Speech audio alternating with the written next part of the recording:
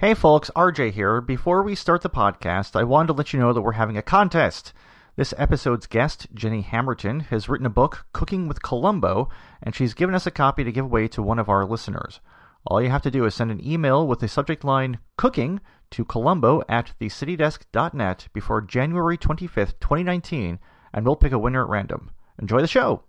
One more thing. Well, listen, there's one more thing. Just one more thing. Yes, Just One More Thing, a podcast about Columbo. I'm RJ White.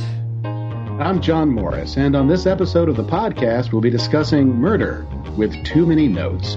Originally broadcast on March 12, 2001, directed by Patrick McGoohan, written by Jeffrey Cava and Patrick McGoohan, and starring Billy Connolly, Hilary Danner, Chad Willett, and, of course, Peter Falk as Columbo. And as always, we're joined by special guest this time. It's author, blogger, film archivist Jenny Hammerton. Before we bring her on, John, do you love Clues? I love Clues. Wow. But you know who doesn't? Findlay Crawford. RJ, Findlay Crawford is Hollywood star-composer, and he's won both the Big Award and the Top Award. Those are amazing awards to win, yes. Those are two great awards. But Findlay also harbors a secret. He's got too many notes, and he doesn't know what to do with them. Crawford happens to be at least 5 years, maybe 10 years, past his sell-by date. In fact, his film scoring career would be long dead in the water if it weren't for the assistance of his young protege, Gabriel McEnery. More than merely learning at his master's feet, McEnery has been crafting large swaths of Crawford's catalog, including the entirety of the score for The Killers, the film that won Crawford the Big Award, the Top Award, the #1 award. You have to imagine I'm waving an Oscar around while I do this. Well, that's what they did in the episode. When McEnery demands recognition for his efforts, it threatens to scuttle Crawford's sweetheart relationship with a big-time director, leaving Crawford one solution: lure the young musician with a drug-traced honeypot trap, dress him in rented shoes, and push him off his favorite rooftop perch with a slow-moving, loudly complaining, and long-unused service elevator, leaving it up to Columbo to settle the score with this murderous musician. Thank you, John. Jenny, welcome to the program. Oh, it's so wonderful to be here and to be invited. It's rainy here in London. What? I've never heard that about that town. You're pulling my leg. No, it's wet, windy, not a very nice day. I'm sorry, but John, what's weather here? Conversely, here in sunny Seattle, it's rainy, it's dark, and it's windy and it's cold. And it's noon. It's noon there too, and it's like that. It's noon, yeah. Well, that's about right. Well, at 3 p.m. in Philadelphia, I assume it's sunny. Yeah. Well, yeah. Actually, no. It's partly cloudy. It's getting towards twilight. It's a bit chilly outside. I put out the Christmas lights just before coming in to do this outdoors, and yeah, it's not too bad. It's a good wintry day, but not too much so. Listeners, feel free to write in and tell us what the weather's like where you are when you're. Yeah, we'll have a new feature on the podcast for its final episode. What's the weather where you are? Yeah, but you know, I'm English, so we are just totally obsessed with the weather at all times. Well, we are here, too, to a certain extent. But, you know, I'm just thinking, one guy who got angry at us about talking about hot dogs too long is probably just gnashing his teeth right now in his iPod or whatever. Get to the episode! Get to the Columbo! Enough about the weather. Okay, well, actually, when we have someone on for the first time, I usually like to ask them their history with Columbo, their, I guess, relationship, as it were, with Columbo. So if you could, please, how did you first come to become a fan of the program?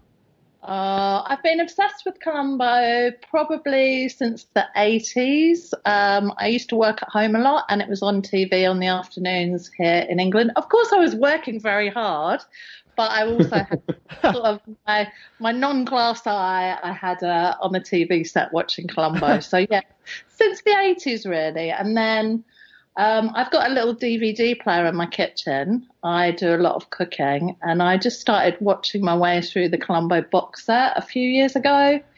And I have a massive collection of movie star recipes, and I thought, I've probably got quite a lot of recipes for all Peter Falk's co-stars.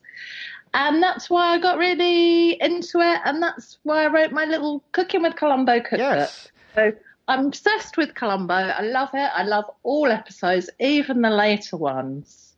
Well, actually, if you could, a little bit more about the cookbook, because I just find it fascinating that you're able to find so many recipes by the actors in the episodes. And it's odd to me that there was this time period where actors would just put recipes out there to people. Yeah. Which you don't hear about that, but it was, like you could find, like Ray Milan's chow mein. What? Why did Ray Milan have a chow mein recipe that he was just handing out to folks? Why don't actors do that any longer? It's very strange to me.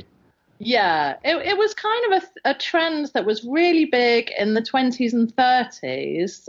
Movie stars, people looked up to movie stars. They wanted to know where they went out in the evening, who they were dating, what their houses were like, and also what they liked to eat. So lots of fan magazines and cookbook compilers would ask movie stars for their favourite recipes. Wow. Sometimes the studios would obviously hand out things quite a lot of the time, but lots of movie stars really did actually like to cook. So you get some weird and wonderful favourite recipes, it's true, but I was lucky enough that most of the Columbo co-stars I had recipes for in my collection. I've got about 8,000 movie star recipes. Wow. Oh my God! Well, you have a weblog for that also too. The Silver Screen Suppers, right? Yeah. Silver Screen Suppers, yeah.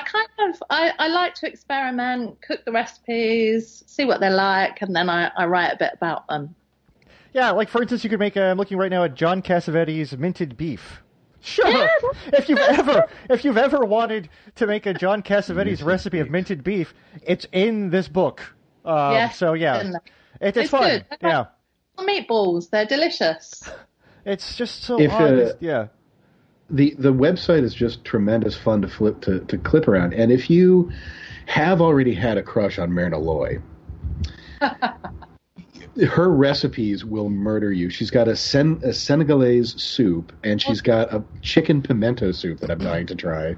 Both good recipes. Well, you sure you wouldn't rather have Richard Basart's beans and franks? Nothing wrong with beans and franks. Nothing wrong with Richard Basart. But something right. It's odd to me, and it just seems kind of funny to me that Richard Basart, that's all he could come up with. Franks and beans. Yeah, I think all right. Why not? Yeah. My favorite recipe really is the Groucho Marx mushrooms under glass, because his solution to getting rid of unwanted guests is you serve glass under mushrooms. Inside a dog, it's too dark to read. Yeah.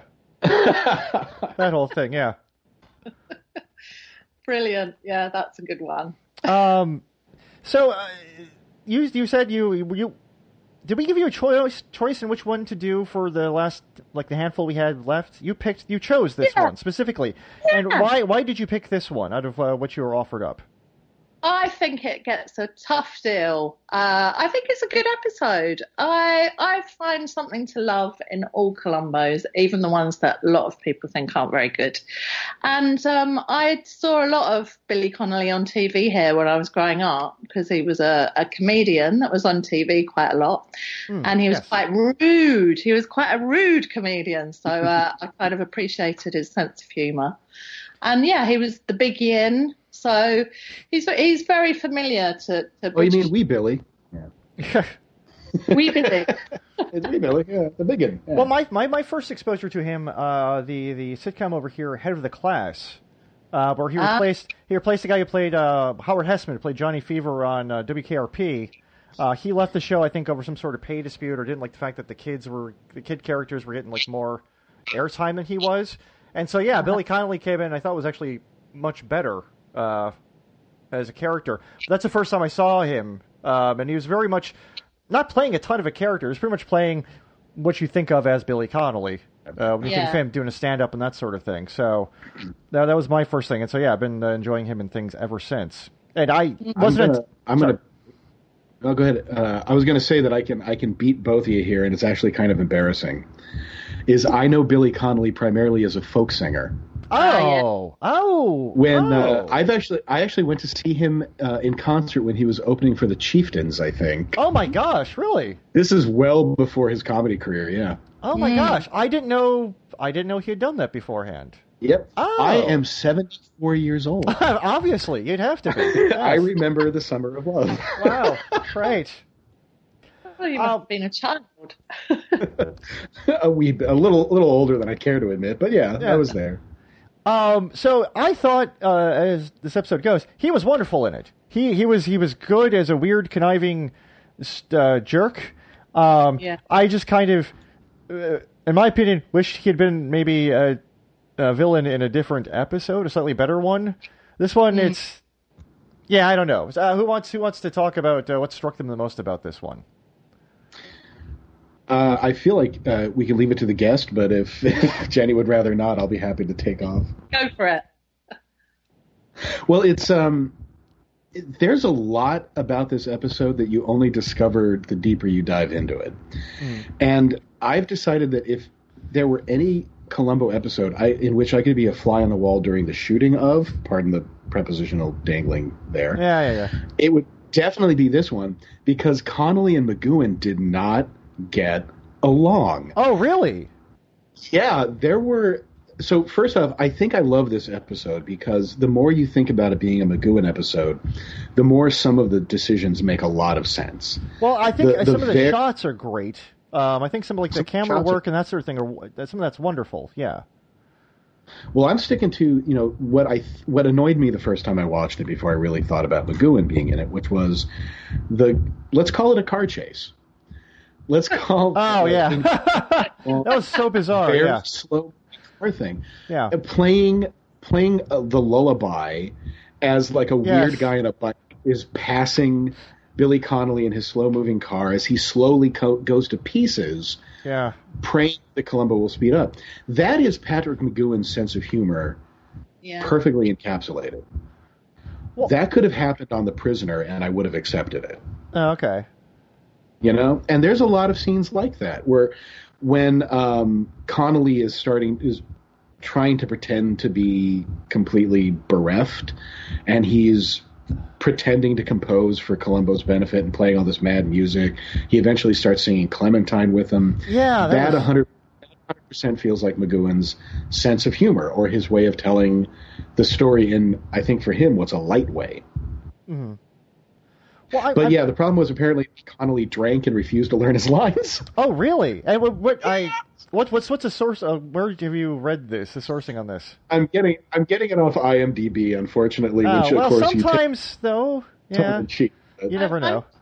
I'm not too sure about the drinking thing because as I understand it, Billy Connolly was teetotal at the time that he was making this episode. So I'm not sure about that story that he was drunk on set. I don't really know where that comes from because I think he gave up alcohol about 5 years before. Oh, okay. Let's see.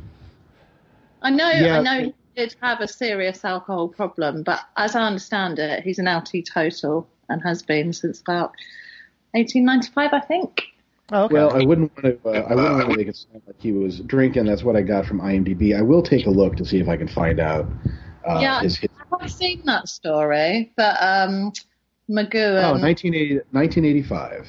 Yeah, but that story is around on the interwebs that McGoohan was annoyed because Billy Connolly was drunk on set and slurring his words and things. But who knows where that originates? Because I get the impression McGoohan would probably have different ways of getting under people's skin. So it might not have been that. They might not have gotten along for any number of other reasons. Creative differences. Until I read the IMDb, I was under the impression, because it looked like Falk and Connolly were having a blast. Yes. Yeah. So I thought they were all three having fun. But yeah, IMDb did suggest that he was, where is it? Became apparent that Connolly had imbibed alcohol all afternoon, slurring his dialogue. And McGoohan accused Connolly of being drunk. An ensuing argument occurred, lasting about 20 minutes. Everyone went back to their dressing rooms, and then filming resumed later. Well, maybe he was protesting his innocence. I have not probably been so. Yeah. I think that's probably more likely. Now I really want to be a fly on the wall, though. Yeah, no, I would love to have witnessed that fight, not having any sort of stake in the production of the program whatsoever. Just like someone walking by, hey, what's going on there? wow, hey, it's Billy Connolly and Patrick Ewing having a fight. How neat. Well, I gotta go. Good luck in your production. Yeah. It would have been good to watch, definitely. Yeah. But yeah, to me, I think, there are some elements this episode that are kind of interesting. I guess for me, it didn't exactly come together. So I'm in the minority here today. If the both of you really, really enjoyed this one, what brought you up on this thing? What did you like about it so much? I think the characters are really nice. I mean, Gabe and Rebecca, they've got a functioning, loving relationship, which you don't so often see in Columbo. That's true. A nice relationship, and it's very sad that he is cut down in his prime, and I think the acting is very good in it, and I like all the characters, even Billy. But as you say, being a fly on the wall with McGowan in charge. As I understand it, McGowan was originally going to play the Findlay Crawford role, wasn't he? Oh, yes, really? He was. He was lined up for it. Oh, that would have been neat. Yeah, I don't know why he didn't in the end and why they got Billy Connolly in to do it. But maybe that's why they didn't get on. Maybe Patrick McGowan changed his mind and wish he have taken the role. I don't know. Again, according to trivia, it was his decision, I believe. Let me see if I can find out. Yeah, McGowan declined because he didn't want to do both directing and acting. Oh, okay. Right. Yeah, I think he would have been awfully good at the role. I mean, I love Billy Connolly in it, but I think McGowan would have been good too. And also the whole setup of like an older established composer who's kind of lost a few steps. Even having having a greater age difference, I think, would have actually kind of helped that story even more. Really. Yes. Connolly is pretty young in this, yeah. Yeah. Yeah. To have composed all of those brilliant scores for all of those great-looking films we see clips of throughout the episode. Yeah, there's a Studio 60 at the Sunset Strip problem here where they're playing for you soundtrack music that's supposed to be brilliant and soundtrack music that's supposed to be awful and showing you great movies, and none of them look... I can't tell the difference of what's supposed to be good or bad. Yeah, it's... Yeah. God, there's no music that makes that last scene, that romantic scene, work. Yeah. No. That would be impossible to score well. Yeah, that guy makes crummy movies. I don't know if he's supposed to be an analog for somebody. I don't know who. I thought originally it was supposed to be Brian De Palma. Really? Oh. I don't know why, but at first I was like, is this De Palma? And then there's nothing. I don't think it's really meant to be anybody because he doesn't have any characteristics to speak of. Right. Because I mean, the only time you really have a director so closely linked to a composer like that. I mean, the one you think of is Spielberg and John Williams, that kind of stuff. Yeah. Or if it's murder and suspense movies with a specific guy, you would think of, Bernard Herrmann and Alfred Hitchcock or something, but neither one of those guys seemed like them at all. So yeah, it's not a big school. Plus, I'm trying to, if it was meant to be a director, boy, they really gave him the boot to the face, because the second Findlay Crawford fails to deliver something he likes, he just hangs him out to dry. Yeah. He's angry at him. Such an odd scene. Furious, yeah. Because he's won him so many big awards. That great award. I love the fact that Findlay's got all these many fans of his music that they will actually drop to the studio for a big performance of his wonderful film scores. I mean, I don't know. Does that really happen? Ever? I was wondering if it did, and I hope it does because it sounds fun. Yeah, but it seems so weird to have this it seemed like a very intimate kind of experience.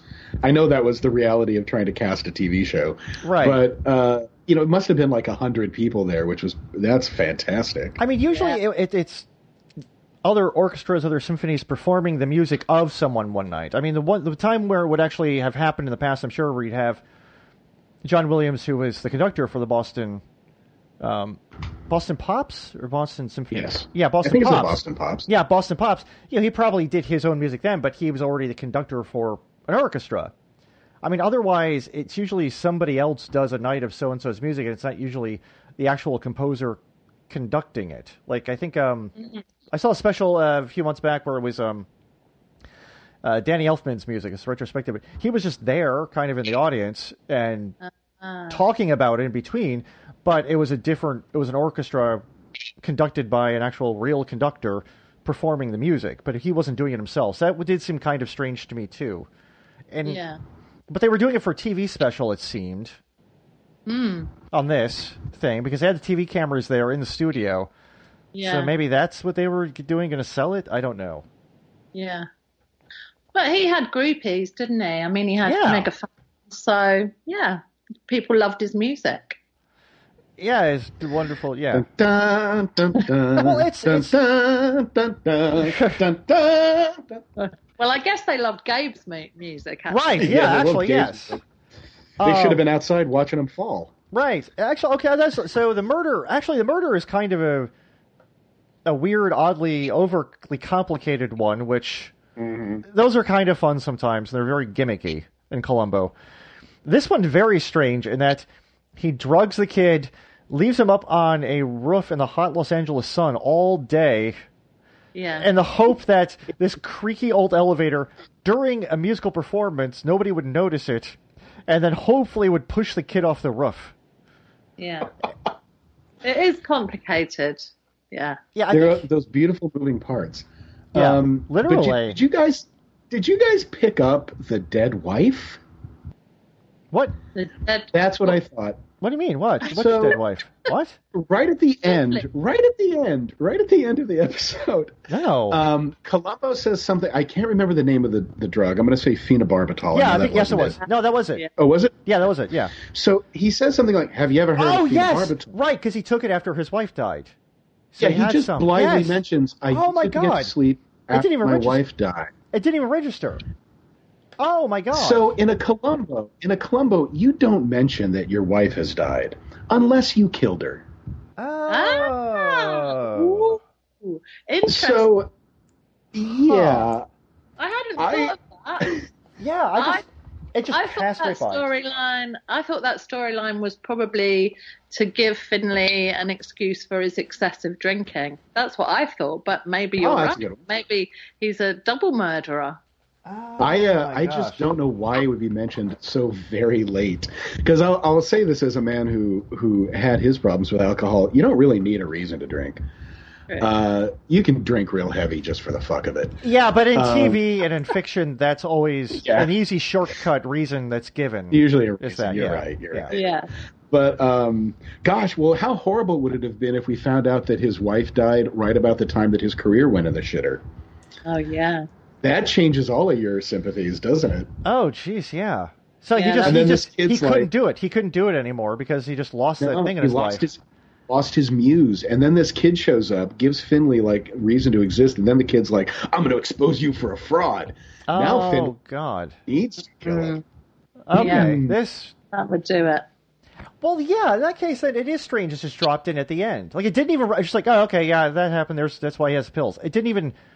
Because it was so late, it didn't really stick with me that that piece of information had been dropped in. It's like, oh, okay, she's dead, fine, whatever. Wow. Oh my God. It has to recontextualize something because that's such a big part of a person's character. Right. That you got to go back and think, well, how does that change Finley Crawford? Let's bring that up because our last guest, Tilt. Serenade people. Yeah, he brought that name. The name of Billy Connolly's character is from a Billy Connolly comedy routine. I think John will put up on the Tumblr unless it gets censored by Tumblr. Who knows? For being too sexy. Female presenting nipples in it. Yeah. Yeah. So yeah, we'll post that on the Twitter too. But yeah, this is actually, the name is from a Billy Connolly comedy routine where he complains about people's names. Yeah. So which is strange. I'd like to know how that came about. Did the writers put it in because they knew it was his routine, or did he say, "Hey, I got a better idea for a name that sounds ridiculous and pretentious"? Well, see, that's what made me think that Falk and Connolly and McGowan were all getting along so well, because McGowan is rather famous for being persnickety about his script rewrites. Oh, okay. And I have to assume that if Connolly says, "I've got this old bit, I think it would be funny if we named him two of the names from that bit," then McGowan must have been warm to him. Yeah. to let him do that. I like to think it was Billy that came up with that suggestion. Yeah. Oh, yeah, I absolutely. am absolutely mortified to report that I've spelt Finley's name wrong in my book. Oh, the horror. What? Oh, it's The fine. D. I didn't put the D in because Finley is a Christian name, but Findlay is apparently a Scottish surname with a D in it, which is part of Billy Connolly's joke, I guess, that, you know, posh people giving their kids silly names. Right. But yeah, I'm absolutely mortified, so I'm going to have to get that corrected. Oh yeah, the ebook version you're fine. They'll just upload the new version of it. It's You heard it here first, everybody. I can fix it. Oh, terrible. You said you were happy with the acting. The one person who I thought the acting wasn't the best was the actual murderer victim. Aww. In my opinion, that guy, I didn't feel he was kind of on the same level as the rest of the in this. Right. Well, the director was playing it a bit broad as like kind of I always pegged him as more of a producer than a director somehow, that character. Just the way he was playing it. Just seemed like a bigger, broader than life, I'm making deals, let's do this, see? As opposed to a very like, well, no, I'm very deep into this movie. He just likes murder and crime and clues. And better music. Clues. Yeah, he loves clues. Which is, that's what I think the direction was weird on McHenry's character, on Chad Willett's role. Okay. Because I think he was given a lot of guidance to be, very active and enthusiastic, but he was like, there's the scene where he is getting into his tux and he's just seen the shoes and he kind of laughs like, haha, shoes? Who needs shoes? Which he does millions of times because he's rented tuxes from there many, many times. Why would it still be surprised they would put, they're still including shoes with my tux package. Oh, Luis Avalos, when will you not give me shoes? But he does this thing where he's starting to get undressed so he can get into his tux, and he's looking around the room, I assume thinking, someday I'll have my own place like this. But it looks like a 90s sitcom living room, so it doesn't seem worthy of looking around and seeing the wonder of it, especially because his apartment just looks like a less appointed version of that. So that's weird direction to make it like, ooh, I'm sitting in the lap of luxury, when it really just kind of looks like, ooh, I'm sitting in grandma's room. So there's weird direction, I think, that maybe where the Columbo set design or just the 90s Columbo aesthetic kind of undermines what's trying to be accomplished. Yeah. And I think with the music, too, it's the same thing. The Benedictus' music kind of does that same thing where it's one of those things where in these, you're told... Well, usually in these things, you're told that someone is a brilliant attorney, or you're told that someone is a world-famous brilliant actor. Unfortunately, this one, you're not just told that the music is brilliant, you're actually given examples of it, and I think that does not help it in this case, really. Because it just sounds like very, very average TV music. So it would have been better if they could have gotten maybe somebody else somehow, but I don't know, to do it. Yeah. It does stick in your head, though, because I just heard you humming. Yeah, there you go. the actual theme, yeah. I have watched it 4 times, but well, it's no closer, closer, your lips to mine, make love to me, baby, one more time. It's on the level of that, but it's no idea what you were doing for a second there. But yeah. Yes. Okay. The thing I didn't like was the actual film that it begins with. I thought that was really creepy and horrible. The scene with the woman running away. Just creepy. The guy's creeping up after her, and he's. Oh, it was awful, terrible. That nearly put me off the whole episode, but then I got over it. She didn't. That's another little mistake there, is because they're trying to show you a really great film, but it's shot like a TV show. Okay. So there's that unfortunate shot where she's just running top speed to get away from this guy. But because they've done a long shot of the alley, I'm guessing because they can't really get a camera into that angle. So you just see her, like, if they shot her from the waist up, it would look like she was running. But when they show her whole body, you can just see she's kind of kicking her little feet about 6 inches at a time. Yeah. Doesn't really work. You know what? Okay, you guys have actually kind of brought me around on this episode for the most part, I think. Well, no, but especially the thing about the late wife. I mean, that you're right. That changes everything about the character and adds some backstory there that I wish they would have maybe got into a little bit more. But I mean, I'll throw you. So it's I'll there. throw you It's almost another there. Okay, sure. Did anybody else think that up to the point where where Gabriel demands his due, that's exactly what Findlay was planning to do anyway? Oh, he was going to kill him regardless? Yeah, because he keeps dropping these little lines. There's that something about Gabriel says, or he asks Gabriel about, is there marriage in the works with his girlfriend Rebecca? And McHenry says, yeah, when I get established. And the response to that is, oh, established. What a lovely word. That sounds like he's kind of hinting that, oh, you need to be established? It's an interesting word. Come with me. And he's being he's playful. He's a little sarcastic. He's definitely teasing him. But he seems really supportive and positive about Gabriel, even to the point where Gabriel is starting to read him the riot act. And I honestly think until the point where until Gabriel threatened to reveal that he'd written the entire soundtrack to The Killers, Findlay was actually planning to do everything that he actually did. Oh, I can see that. Yeah. Oh, yeah. No, maybe. that definitely makes sense. Yeah.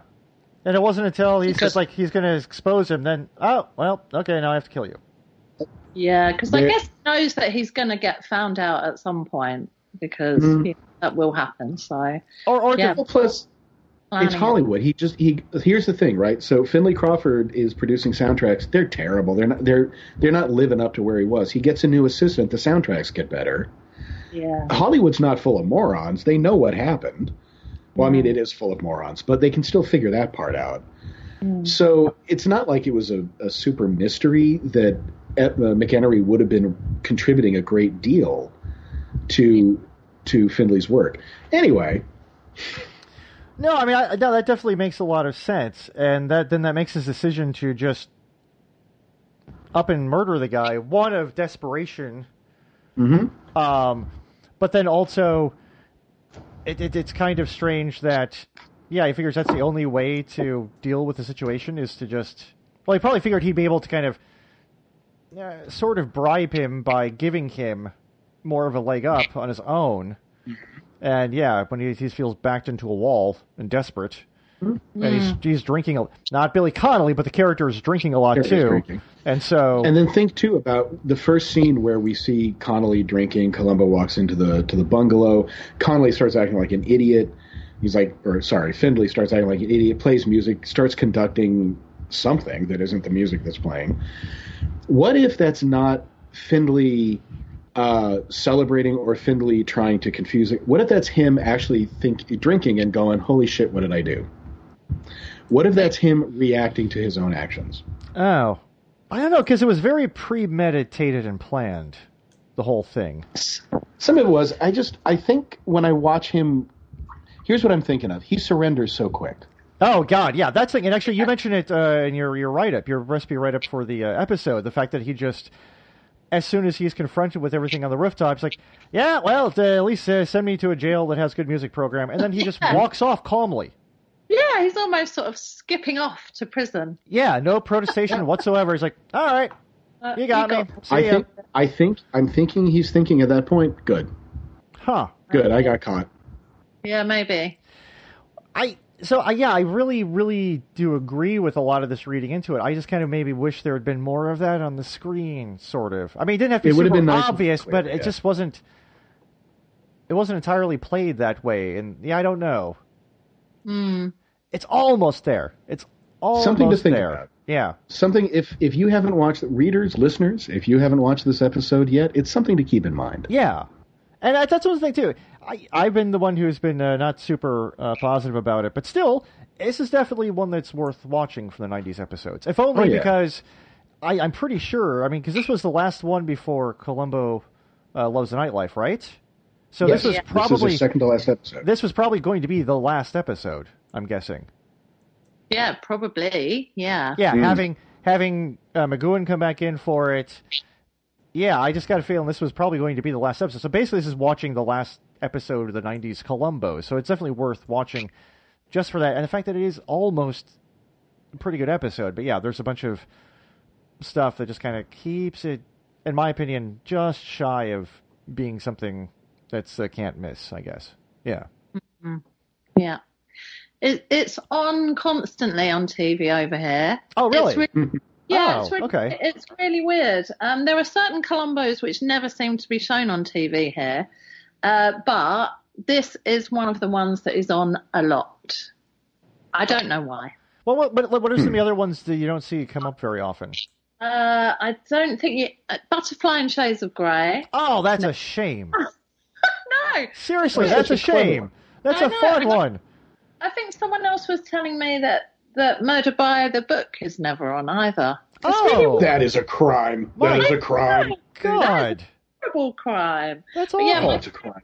my parents had never seen a Columbo until I wrote the book, and now they're avidly working their way through the book, watching every single episode they can. Good.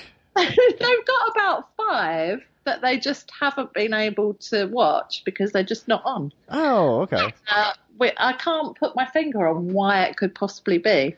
Strange. Yeah, those two are good ones. I don't know why they wouldn't. It's probably some weird rights issue. Who knows? It must be. It must be some copyright issue. Yeah. Oh. Yeah, I'll just have to get them the box set. One thing I wrote down that's an odd thing. 2001 vintage Columbo carries his cigars around in an Altoids tin, apparently. I like that. Yeah, I just wouldn't have thought of that. I have no idea what Altoids are. It's the little mints. It doesn't sound good. Yeah. It doesn't. It sounds like some kind of medicine, is it? They're little mints, like little lozenges, mint kind of things, and they're sold in a little like metal white and red tin with a hinged lid. Yeah. And that's what he keeps his small cigars in. Yeah, that's what he had. He pulled that out of his pocket. He's like, is Columbo going to eat a mint? And then he pulled a cigar. Oh, okay. His wife, Mrs. Columbo, probably had a bunch of mints. He needed something to put his cigars away that's portable, and he probably took it off the kitchen counter or something once it was empty. Don't throw that away. I can use that. Well, that'll make his cigars taste all minty, surely. Oh, maybe it would. Yeah, maybe. Who knows? Maybe he loves it. He doesn't want to quite switch to menthols, so that's a close enough thing. Yeah, that's why he doesn't accept a cigar off Finley, because he likes the ones he's used to, because they're minty. I'm just curious about if you eat too many Altoids. I seem to remember that something happens to you if you eat a whole bunch of them. Like you have hallucinations. I'm sorry. Why? I don't know why you do that though. One's usually enough. One little minute's usually enough. Powerful. Yes, the curiously strong, I believe, was their tagline. The curiously strong. I don't know. Mint. Yeah. Next time a friend of mine goes to the States, that's what I'm going to ask them to bring back for me. They've got them all over the place. They're box of Altoids. They're in supermarket, little in the lane with all the candies. They're all over the place. Yeah. Right. I'm going to get me some. So, what did you folks think of the cheap set for the homicide division room? They even had a weird little handmade woodcut that said "homicide" hanging up on the wall. Did you see that? That was very strange to me. I didn't see that. Yeah. I actually missed that. I totally missed it. Columbo and Richard Reel, the sergeant, are just talking about stuff. Yeah, right behind them, hang up on the wall. It looks like something you'd see in some weird, like cottage, talking about, hey, fishing, except it just says homicide. Really? Just like carved into it and lacquered. So I can see that. It's very, very peculiar looking. Yeah. One of the cops got a wood burning kit for Christmas. Yeah. Made his own sign. We gotta make this place more homey, boys. Yeah. Here's a wooden sign that says homicide. We'll hang up. Like, okay. I remember when murder was it was a small town affair. I would love to know. Like, that's one of those things where after the shoot is over, who got that prop? Because that would be fun just to have that prop. That says homicide. Yeah, a plank of wood that says homicide on it for no reason. Just hang it up in the living room. Well, that's an interesting general question. If you can have any souvenir from an episode of Columbo. Right? Oh, I know what I'd like. And let's assume overcoat, cigar, blah blah blah. Yeah, whatever. No, I know exactly what one thing I'd like and where I would put it. Okay. One or two of the Mrs. Melville novels, and just put them on a bookshelf amongst everything else. Yeah. Just hide them in there. Yeah, they're just in there with all the other books, just a couple of Mrs. Melville mysteries. Oh, fantastic. That'd be I fun. like that one. And you folks? I can't think of anything. I would like, I don't know if this counts because it's not really a prop, but I would like the Tale of the Pup hamburger stand. Oh, jeez. Yeah. That's one's a bit hard to fit in the house, though. I know, but I think that's a real thing. I'm not sure that's a prop, so that probably doesn't count. Oh yeah, no, that's a real place. Yeah. Does it really exist? Yeah, yeah. Well, so yeah. I need to go there. Yeah. I need to go there. I'm having Really another loading thing. you up There's got to be culinary something. experiences. I'd like. Oh, sorry, giving please, it some Jenny. thought. I was going to Yeah, say, Jenny, sorry. I'd love the food trolley that's in Dagger of the Mind in the Gentleman's Club. You know, they bring up a great big trolley full of food for Columbo to choose his lunch from. Oh, right. Yeah. I'd love a big food trolley like that, so that when I had friends round for dinner, I could just wheel it in, laden down with delicious British foodstuffs. Oh, I know another one. The apron, and does he wear a chef's hat in the one with Louis Jourdan? Oh, with Dexter Paris? Murder Or? Under Glass. No. Yeah, Murder Under Glass. Like at the end when he's making the dinner with Louis Jourdan, he I think he wears an apron and a chef's hat, doesn't he? He does. That's good. I'd like the that. chef- I'd like that yeah. costume. I'd wear that while making pizza. Yeah. That's good. I think I would. I was going to make the joke that I want the train that David White was on when. But actually, I think I would like that little ID card that David White, Larry Tate from Bewitched, had in the episode Identity Crisis when he was showing Columbo that he was an officer of the federal government. Oh, right. It was a weird thing. Yeah. Very fake. He was secret. It said Secret Agent X9 on it. Yeah. Which is the name of an old newspaper strip. So I definitely would go for that. Yeah. That's good. That is very cool.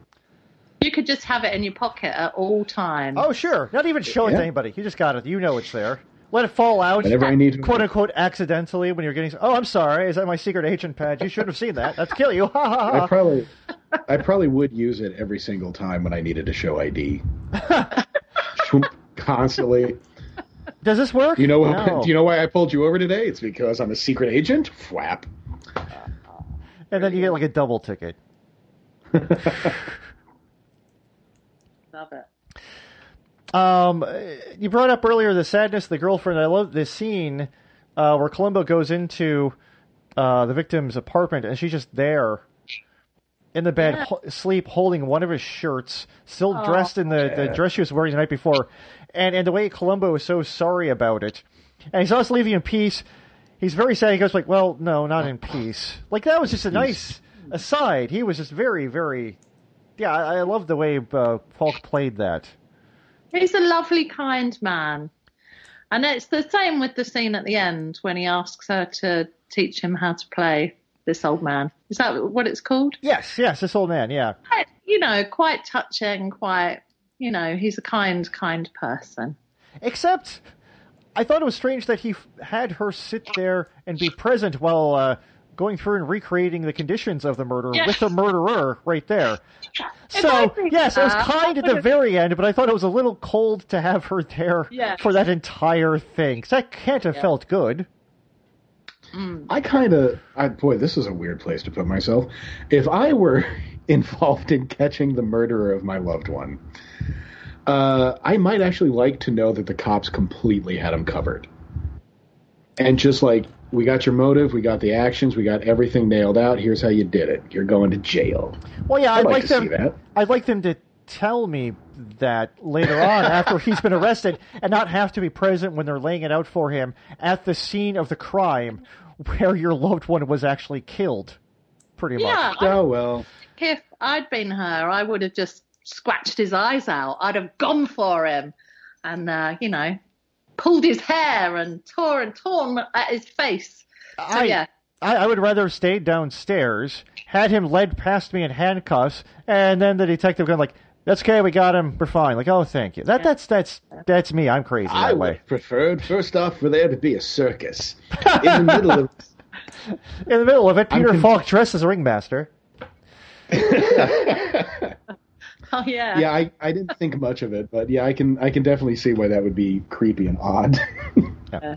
Oh, actually, it's a thing Can too. The fact that a lot of this took place, well, and actually all of the fake films within the episode were very much only on studio backlots.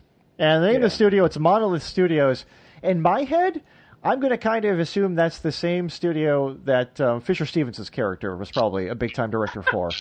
Yeah. Yeah, he's just rolling around in his little golf cart while all of this is going on, isn't he? Well, no, he would have been arrested years before. So this studio, twice within a decade, had high-profile murders happen in it.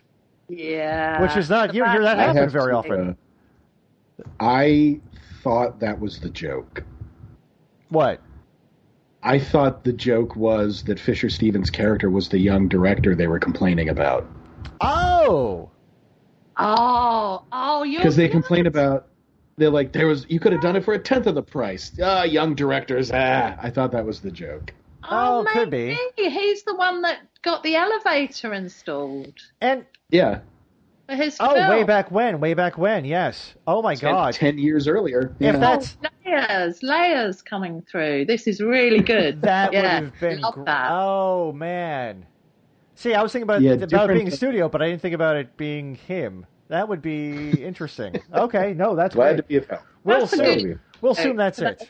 Joke. From now on, that's it. That's the case. Oh, okay, I like that. I love world building. So I'm going through my notes. Yeah, I mean, you guys definitely kind of changed my mind a little bit on this. I'm trying to think of other things that I wrote down that I wanted to discuss. We've kind of covered most of them. Oh, the fact that they go to the medical examiner and you actually get to see the corpse. That doesn't happen very often in Columbo, where you see it afterward. The last one we talked about, they did. You got to see it, like the guy who was killed with the drugs in the teeth. But yeah, those are the only two times that really strikes me that you hear, you get to see him examining a body after it's been dead a while. Mm. It's a little unsettling, yeah. Yeah. He knows what he's doing, though, doesn't he, with the dead body? Oh, yeah. Yep. He gets right underneath it at the beginning, doesn't he? He's right under there. Yeah. Yep. and the other cops, they don't know, and like, okay, whatever. He's just... Yeah, this one, I liked the deference that the sergeant had to Columbo, which is good. Yeah, because they got away. Cause a lot of these 70s ones, there's a lot of condescension from the other law enforcement towards Columbo, and I'm glad they got away from that after a while. Yeah, agreed. Yeah, he deserves respect. Yes. Definitely. The 70s ones, especially Bruno Kirby, it was largely contempt. Then in the 90s, it was bemused condescension, and then finally it got around to respect by the end of the series. So I like it's good. It works. As long as they got there, I'm fine with that. Yeah. Yeah. Oh, what was the weird thing? Those two witnesses, they were weird characters. They're great. I love them. Yeah. I think that falls, John, very much with your thing of like the weird sort of McGowan sense of humor. Definitely. I'm trying to find who played these people, but we didn't really get their names, did we? I did read somewhere that she was related to McGowan. Oh. Okay, so that's Anne McGowan then. Okay. And I guess that's Harry Danner. Okay. That can't be. He's way too young to be Harry Danner. That's Rebecca's father. So. Oh, okay. Yeah. But okay. Well, at least I can get Anne McGowan. I thought maybe it's this Herschel Sparber guy. Herschel Sparber. Like he played the character of Priestley, so maybe it's Priestley and Marcia. I don't know. Yeah, who otherwise is just a voice actor, so I don't really know. Yeah, interesting. I think in any other show, they felt like when you get a couple of the local improv comics to fill. And you're just like, we don't really have lines for you, but what's your character? And they figure it out themselves. They fill in the script, and you just put them on for 2 or 3 minutes. I don't know if any other people know that this think this is a thing except me. No, that makes sense. But what I love is yeah, I can see it. Well, what I love about those two though is the fact that he's just been proven to be a murderer. He's about to be taken away, and they still ask for his autograph. And saying it'll be worth a lot of money. Yeah, which is so dark and awful. Great. Yeah. Yeah. There was one other scene that stuck out to me, and originally I'd hated it, and it took a few viewings to kind of understand, or at least come up with an idea of what was happening. And that is, once again, back in the scene where Columbo is listening, first meets Crawford, and Crawford's kind of overacting and playing all that music. And it comes to the scene where he starts singing Clementine with him. Mm. And it felt to me like Daffy Granddad Columbo that we talk about sometimes, where he's sort of like a giant baby more than he is a detective. Right. The killer just pleases him, and Columbo's like, I'm very happy now. But before that, it's really worth it to watch Falk's expression as he watches Connolly act. And it's really surveilling. He's being very perspicacious about drinking in Crawford's actions. And it's, I think, maybe the only time we've seen Columbo building up to the moment he knows. Oh, like really doing the work, because you see him like twisting. Is like, is this sorrow? You can see he's like, all right, so this guy's acting up. If I'm going to play his game, what do I have to do? He puts a lot into his expression. It's, I would say it's the reward for being an actor of his age doing a role for so long. That he brought something in that I don't think we saw before, but it really feels like the character. Right. Yeah. Well, I think also that probably then fed into him tricking him with that ride home. Yeah. Just trying to annoy him and annoy him and annoy him and annoy him, and then the running out of gas. And when you find out later on, the sergeant's like, well, you got half a tank. Like, don't tell anybody. Like, where he just is then really, really doing everything he can to really annoy him and try to make him... Well, no, and he says the thing, too, about when he gets in the car with him, about how horrible it must be to die like that and everything else. And he's really just trying to unsettle him, or maybe even just try to see what his reaction is to directly saying that also. After he's played, like, the doddering old silly man. But then, he's still trying to con him into revealing himself. Yeah. Yep. We nailed it. I'm looking at... That was great. I'm looking at the IMDb cast list, and there's somebody cast as Stalker. Oh, that was in the scary fake movie at the beginning. Yes. Yeah. Rob Eli, right? Rob Elk. Rob Elk. It's Mr. Elk and Mr. Seal, wasn't it? Oh, yeah. Right. Oh, there we are. Oh my gosh. It's an old Doctor for our listeners. That's an old Dr. Demento duo. Oh, weird. Okay. Yeah. Well, there you go. Well, like I say, you get the improv guys. Yeah, exactly. But playing a scary killer, yes. He's a weird-looking dude, so bless his heart. One thing, the tuxedo shop, I was so expecting the first time I saw this, we were going to see Vito Scotti. Because so often that would have been a role Vito Scotti would have played. When he brings up somebody from the back room, oh, no, it wasn't him. Well, I was a little disappointed. It was Luis. Yeah. It's for if you're an electric company aficionado, if that was your show growing up when you were a little one, that's Roberto, I think his name was on the show. Antonio, okay. Yeah. Oh, now I know. Yes, I did not recognize him from that. Okay. Yeah, he's got a few other roles, but that's always the one I remember him from. Oh, all right. And you know what? And keeping that whole '70s cop thing going. A couple years before this, he was in a Rockford Files revival movie. So, good. Good. He kept that whole NBC 70s mystery thing together. So, let's start to kind of going around. Final thoughts, final impressions, where you'd put this in amongst the whole Columbo, as it were. Let's start with Jenny. Jenny, where would you kind of rank this one, Columbo overall, 90s Columbos, and what are your overall impressions of it? Well, I think of the later ones, it is a good one. I think people who haven't seen it will maybe go to it with a bit more of an open mind after listening to this, maybe. Hopefully, yes. I think there's merit in all Columbos. This is obviously not an outstanding Columbo compared to obviously the earlier ones, but as the later ones go, I think it's well worth our attention. Yeah. I mean, I like I said at the top, I was not a huge fan of it. I've kind of come around, thanks to you folks pointing some things out your defense of it. I think in terms of the 90s ones, there are many that are so much worse than this. This is it's okay. It's kind of mid-range. It's an okay one, I think. Yeah, I mean, if you're watching a 90s one, yeah, this should be one of them. There's some you should stay away from, like The Plague. But this one, yeah, it's all right. There are definitely elements I wish were a lot better in it. But a lot of that was with the production, some of the way some of the characters were played here and there. But, yeah, Billy Connolly, definitely worth watching in it. I wish he had done another one, or maybe had been in a different one.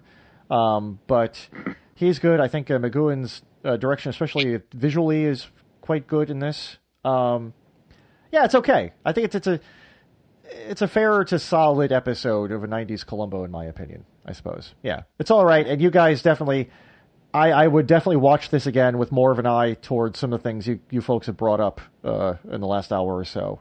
But I definitely would give it another chance now. I wouldn't have before, but now I will, for sure. So thank you for saying you're giving me the gift of Columbo with fresh eyes. John. Yes, sir. How would you rate this episode of Columbo? I think it's very solid. I think once you get down to the core of it, it's a good episode with a good plot, and it's not a big fat juicy one, but there's a lot of meat on the bones. If you get in there and pick, there's a lot to like uncover. let me discuss meat more. Yeah. If you have where's the sinew? You want to put your hands into Where's the sinew and gristle of this episode, John? Is there any fat dripping off of it onto the plate? Could you do some Foley for this scene and just horrible wet sounds of meat? Make it sound like a Spotify ad. All right, mister. I actually was kissing my hand. No, I wasn't. That's what it sounds like when I kiss. That's my oh, God, that'd be so horrible. It would be awful. Oh, God. Anyway. 2 episodes from the end, and he reveals the worst thing about himself. We still got one more to go. Anyway. But no, I think it's really solid. I think it's very much worth watching. I think the problem with it, if there is, and there is a problem, I don't know why I was going to say if there is a problem, it's that the weakest parts of it are so wildly bombastic that you can't ignore them. So the movies in the movie are terrible. They don't look watchable, but they take over your whole screen and you have to watch them. Or the soundtrack is not great and it's loud and it takes up huge swaths of scene and you have to listen to it. So I think those things can trick you into thinking the episode is worse than it is. And it's really solid. I am going to give it a perhaps surprising 8. Wow. Holy cow. I'm going to give it 8 dun-dun, dun-dun, dun-duns, dun-duns, dun-duns out of 10. Really because underneath all that music, I think it's a really strong episode. Interesting. Okay. Yeah. Well, thank you very much, John. That's I definitely got to watch this again. So, Jenny, so I noticed in the cookbook, have you ever ended up trying the Billy Connolly's stuffed trout recipe from this? Yeah. So you said your friend had done it with his own fish. Hey, you've tried it though? How is it? Yeah, I've tried all of the recipes that go with the 69 episodes, and the Billy Connolly stuffed trout is delicious. It's got nuts, it's got walnuts, it's got almonds, it's got hard-boiled eggs, which is a bit odd. Weird, yeah. Hard-boiled eggs and fish, but it's actually really... So, and if people wanted to get this recipe and try it out, where should they go to find your book, Cooking with Columbo? It's available on Amazon. You just go to Amazon and put in Cooking with Columbo, and you will find it there. And there's a big link to it on your weblog, which is where? www.silverscreensuppers.com. I've been writing about movie star recipes for about 12 years, so many of everyone's favourite stars will be on there. So you can cook like your favourite stars. Well, okay, and the Columbo recipe book, 2 things. Which was your favorite recipe, and which was your most surprising recipe? When you thought, like, I don't know how this is going to go, and turned out like, oh, okay, that's great. Or you wouldn't have associated that recipe with that actor in a million years. Ooh, That's a good question. My favourite is Ross Martin's beef in anchovy cream. That is really? delicious. That is just so, so delicious and yummy. The most surprising, I think, is Peter Falk's pumpkin lasagna. Oh. Because it's not lasagna as we know it. Okay. That's all I'm going to say. I'm a little interested in William Shatner has a burger recipe, which... Yeah, deluxe burgers, yes. Oh, Faye Dunaway has a cocktail. I didn't see that. Oh, yeah, the cocktail was very good indeed. Oh, Got mango? peppers in it. Mm. Oh, weird. Huh. Really good. It's really good. That's interesting. It is a fun book. Yeah. Glad you like it. Sorry, I'm flipping around still. So I'm looking for the Rip Torn omelet Mexicali, and to me that's the perfect matching of actor, and of course Rip Torn would be some Mexican omelet. I don't know why. It just seems so fitting to me. There's a thing about omelets. Like, there's a certain kind of like burly man's man whose only egg meal is omelets. Yeah.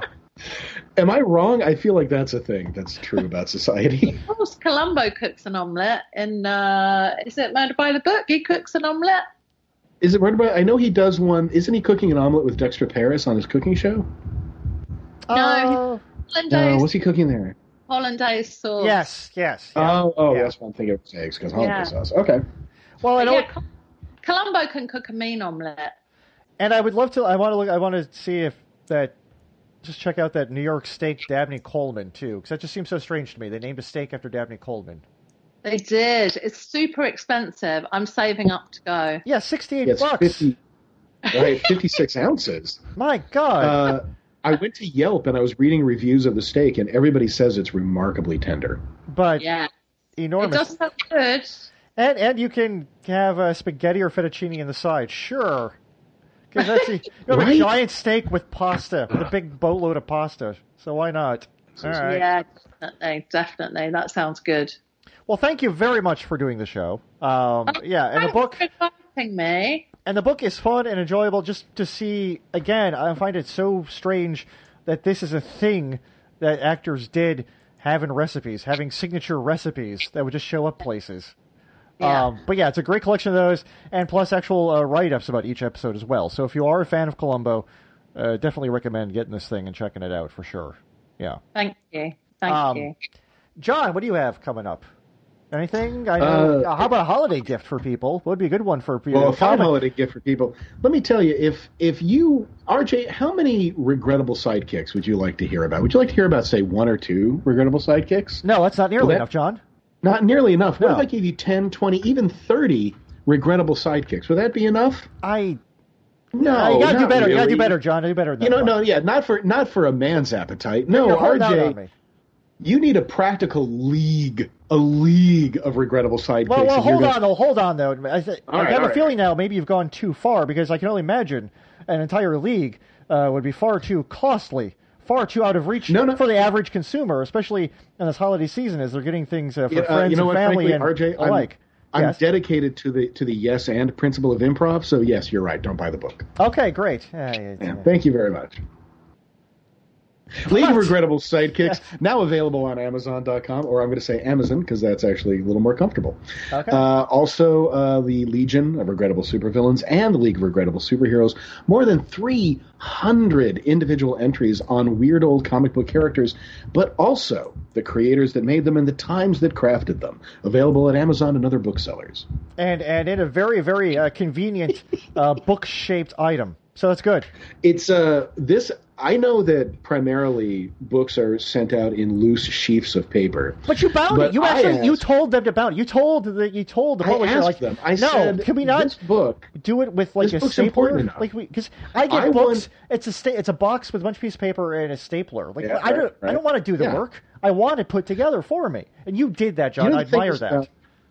I've had like you, RJ. I've had bookshelves, those round circular objects in which you throw giant piles of paper. Right, yes. They've been ineffective. I have these other shelves, and it turns out if you put a cover on a book, this is the most boring thing we have ever done. Oh, come on. All right. This is not entertaining. We've got to stop this now. Yeah, you're right. Sure, okay. Okay. Well, that's a show for this time around. Thank you again, Jenny, for being on it. Thank you, John, for playing along with my dumb little thing there for a while. There's built-in fatigue. Yeah, for doing this entire show, we have like one more of these left. So yeah, just for my enthusiasm for anything in the world. Okay, good. Well, if you want to listen to other episodes of this podcast, and boy, why wouldn't you at this point? Yeah, because if you've just like leapt onto this thing with one more until the end, it's like what? Oh, okay. Oh no, it's all over. No, you can listen to all the other ones, the other like 70 million that we've done over the last 10 years. You can go to jmtpodcast.com or just look us up on your favorite podcast application, whether it's Stitcher, iTunes, Google's service, whatever. We're on them. We're all over those things. Every single episode we've ever done. We're also on Twitter, where we post links about other Columbo things, whatnot. We respond to people. We post their stuff. That's JMT Podcast on Twitter. On Tumblr, whatever that's going to be these days, John puts up screen grabs as long as they aren't too naughty anymore.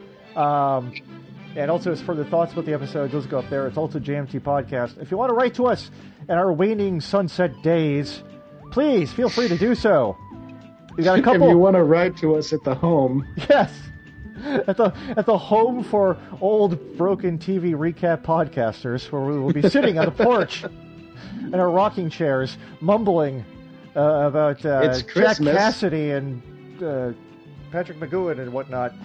My grandchildren are coming to visit. Yes. Our little cups of pills. Anyway, yeah, you can write to us at Columbo at thecitydesk.net. You know, they have a couple more chances left for us to read your little correspondence on the air, question or comment, what have you. That's it. That's program for this time around. I'm RJ White. I'm John Morris. And we'll see you next time.